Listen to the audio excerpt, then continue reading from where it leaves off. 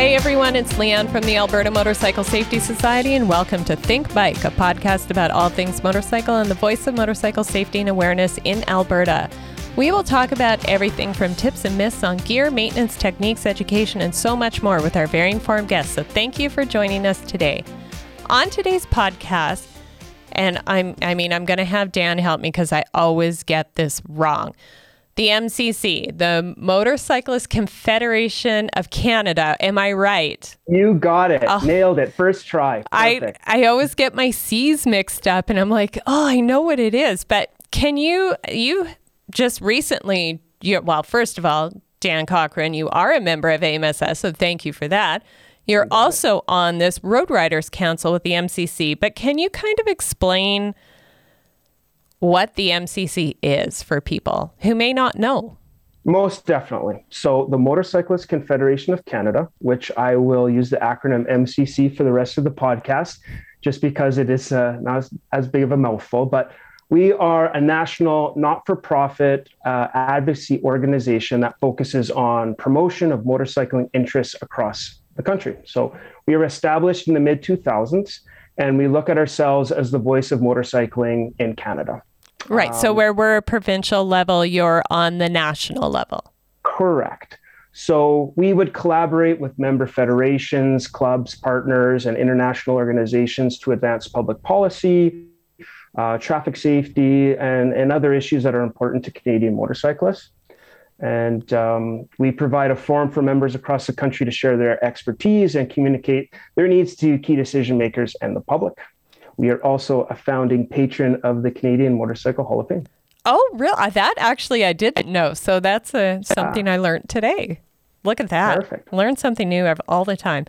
There are different councils that are within the MCC. What types of councils are there? There's kind of a couple that are key. Yeah, so the two main recreational riding councils I'd like to speak on today are basically, first, it's the Off-Road Council. So they work with organizations such as the Ontario Federation of Trail Riders, and here in Alberta, they deal with the Alberta Off-Highway Vehicle Association. And their main focus are items, everything off-road, so it'd be like trail closures, land access, sound emissions, safety, and programs such as junior riders.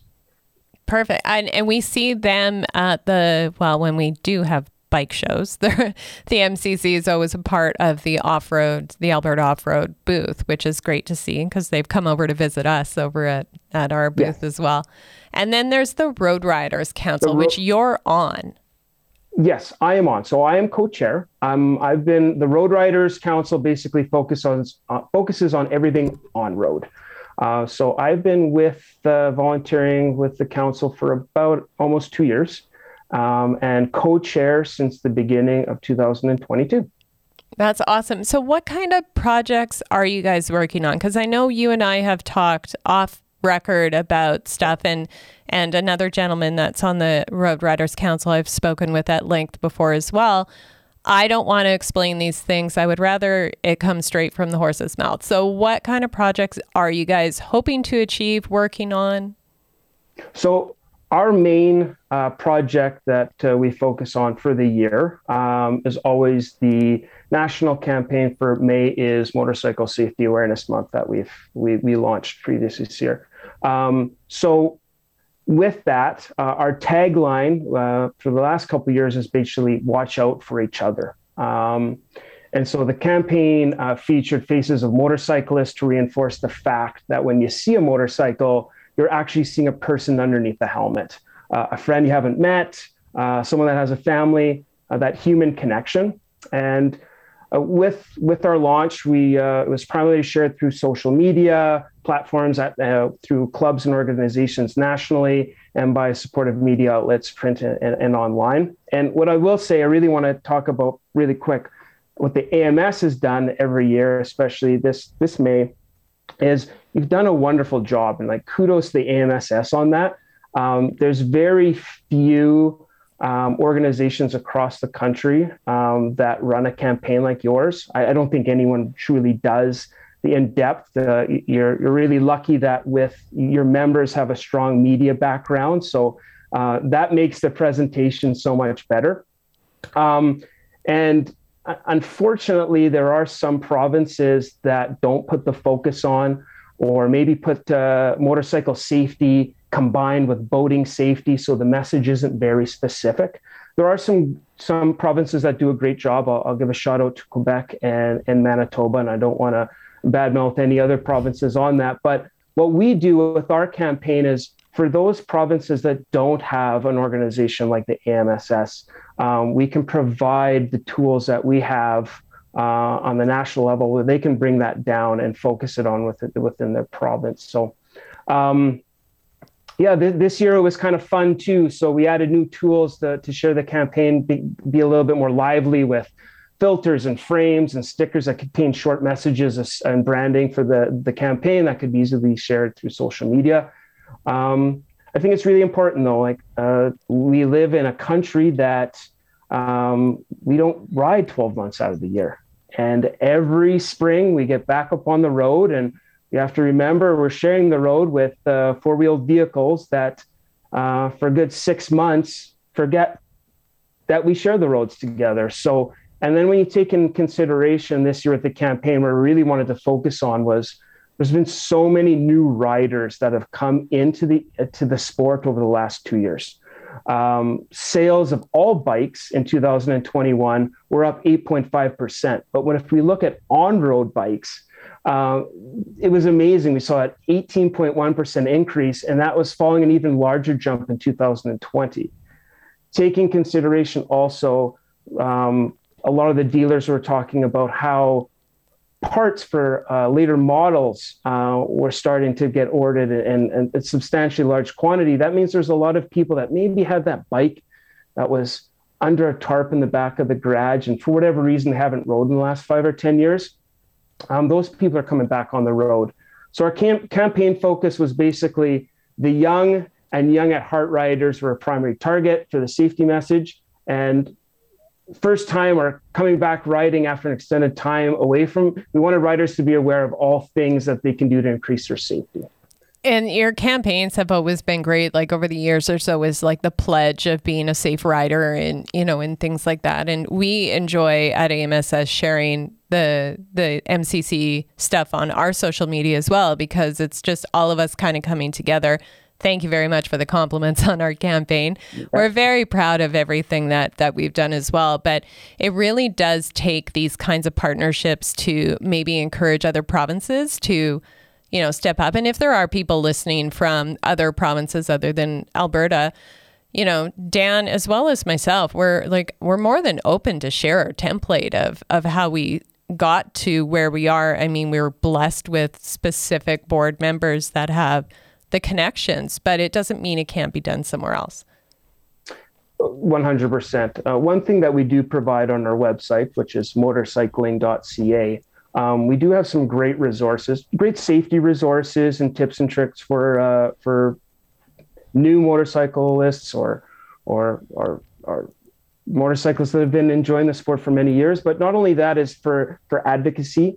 We have some great support that if there's an organization, whether it's municipal, provincial, anywhere across the country, they can download those to get a better idea of how do you get a hold and work with the provincial government or a municipal government. And because when we look at any of the legislation that impacts riders across the country, majority of all of that is coming from the provincial and municipal level. Yeah. So having that ability to get a hold of the representatives that you need to, we do have some tools to help with that. And that's excellent. I mean, we're fortunate at AMSS to have such a good partnership with Alberta Transportation, and, we can reach out to them. But I think another thing that people don't understand is that wheel takes a while to turn at that government level. They don't move nearly as quickly as we would like them to be, but if they're open to listen, that's the first step.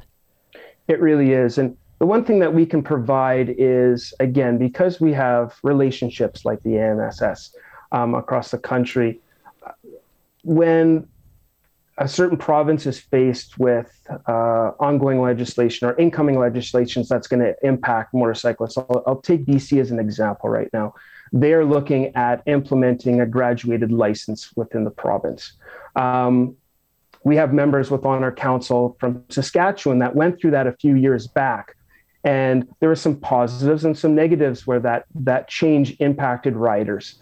And they can at least provide that information to members that are in the BC that are in those conversations with the province to be an advocate for motorcyclists and use those as examples because they're proven and it's true experience that has already happened in a different area of the country. Yeah, absolutely. And that brings up another topic that is often thrown around and it's questions we get asked a lot lately, especially with trying to speak to the government about different ways we can lower fatality statistics. What's your opinion on mandatory motorcycle training? I'm an advocate of that, and I'd love to tell a story about that. Absolutely. Yeah. So 18-year-old Dan Cochran goes out and gets his motorcycle license and buys his first bike. I thought at that time in my life, because I rode dirt bikes growing up, that I had enough experience. I'm a great motorcyclist. I took the course, or I took the license exam and I passed, so I'm good. Well, the unfortunate part is I wasn't ready. And I was in an accident, a fairly bad one that could have been a lot worse. Single rider, my fault. If there wasn't a red light, it probably would not have been single rider. So I look back at that and say, thank God. Of course, wasn't wearing the proper gear at that time either. And I was riding in, it was late fall. There was a lot of gravel on the ground and things that I should have realized back then. But again, I was 18 years old. Who's going to tell me what to do? And unfortunately, I have to live with an injury from that accident for the remainder of my life. And I think a lot of times people may look at that and say, okay, well, I don't have the time or it's expensive. And I think if anyone has been in an accident or has even accidentally dropped their bike in the garage or whatnot, they know how expensive it could be to just fix that. And if that can be, and God forbid, if something worse happens and there's a fatality or a major injury, I really believe rider training is very, very important. And at the end of the day, it's for the safety of us and others. So, absolutely, I've always said that, like, you guys that grew up on dirt, you've got some really good foundational skills, but it's not street skills. It's a Correct. Totally different world. However, you can probably handle gravel a little bit better. You can probably, but when you're out on dirt in like out in the country, you don't have all these vehicles. You don't have distracted driving. You don't have, you may have the odd animal here and there, sure, but you don't have other people that aren't paying attention that in vehicles that can essentially kill you.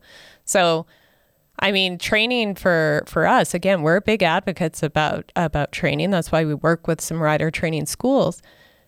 But I know that it's kind of different through each province, probably because traffic legislation is different through each province. Do you think we would benefit for having some standardized testing or training across the country? I would, and that's one thing actually we are looking at trying to do as a project with the Road Riders Council. We can't impact and dictate what each province does, but what we can do is at least come out with maybe some standards, and even if it's for the end consumer or the person that enjoys the sport or is looking to enter the sport, if we can provide them with what they should be looking for in a rider training school. I would say the majority of the riding training schools across the country are great. Unfortunately, sometimes there are going to be some bad apples. So just making sure that you're arming those individuals with the right information where they're going to go pay their money for their course. They know what to be looking for, what's going to be included within those courses. But again, it is really tough when it is provincial legislation across the country, and every province is different in how they deal with it, put more focus on it. So it's, again, trying to get those advocacy at a provincial level to make sure that stuff is happening. So what would you think if we added, as you know, in Alberta, we have Class 5 and there's driver training for that. Do you think it would be worth, asking the government to maybe add a bit of motorcycle education into Class 5 driving, not necessarily getting them on a bike, but actually having a section that teaches them about motorcycles? I think that would be wonderful, because even if they never go into the sport of motorcycling, they're going to be behind the wheel of a four-wheeled vehicle. And just having that right from the beginning and that knowledge, I think be very beneficial. Knowing to do a proper shoulder check and look for those blind spots, right? And knowing, I think it's really tough right now with any vehicle. There's just so much distraction, from cell phones to just the technology in a vehicle right now, right? And just if you are attacking it right from the beginning, when those individuals are getting their licenses, and you're having it part of that license process, I think would definitely have a positive impact. Now, is it the be all end all? No, but at least it is providing something there. Absolutely. And then there's a bunch of people in our community who want to change that punch buggy game in the car with your kids to spotting motorcycles instead, and teaching them even that really, really young age, as 5-6-year-olds on a long road trip, to spot motorcycles, because it teaches them to look for them. It does. So tell me what got you into riding, and where did your passion come from? Because what people don't know about you, and I'll just say this, is, obviously we have 18-year-old Dan who had that incident. Yeah, we have Dan on the Road Riders Council at the MCC. We have Dan who works with Yamaha Alberta. We have Dan who's just super passionate about power sports. Where did that come from, and when did it start? It started at a very young age. My godparents had a lake lot that we'd visit every summer for 2 weeks, and they had a variety of 50 and 80cc dirt bikes. And I looked forward to those 2 weeks all year round. And if I get a whiff of two-stroke smoke right now, I get vivid images of back then. Some of the funnest times of my life I remember were back then. So I had that passion.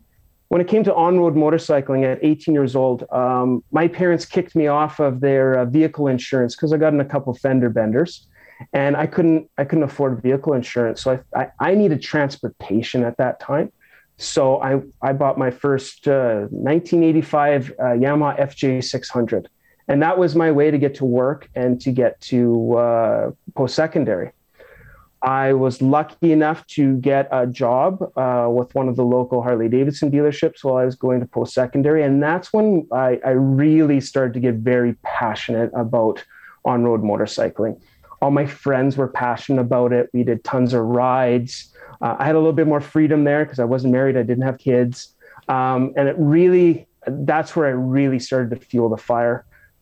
Go a few years in the future from there, and I was lucky enough to get a job with Yamaha Motor Canada, and I've been with them for over 16 years in a variety of field staff roles in Western Canada.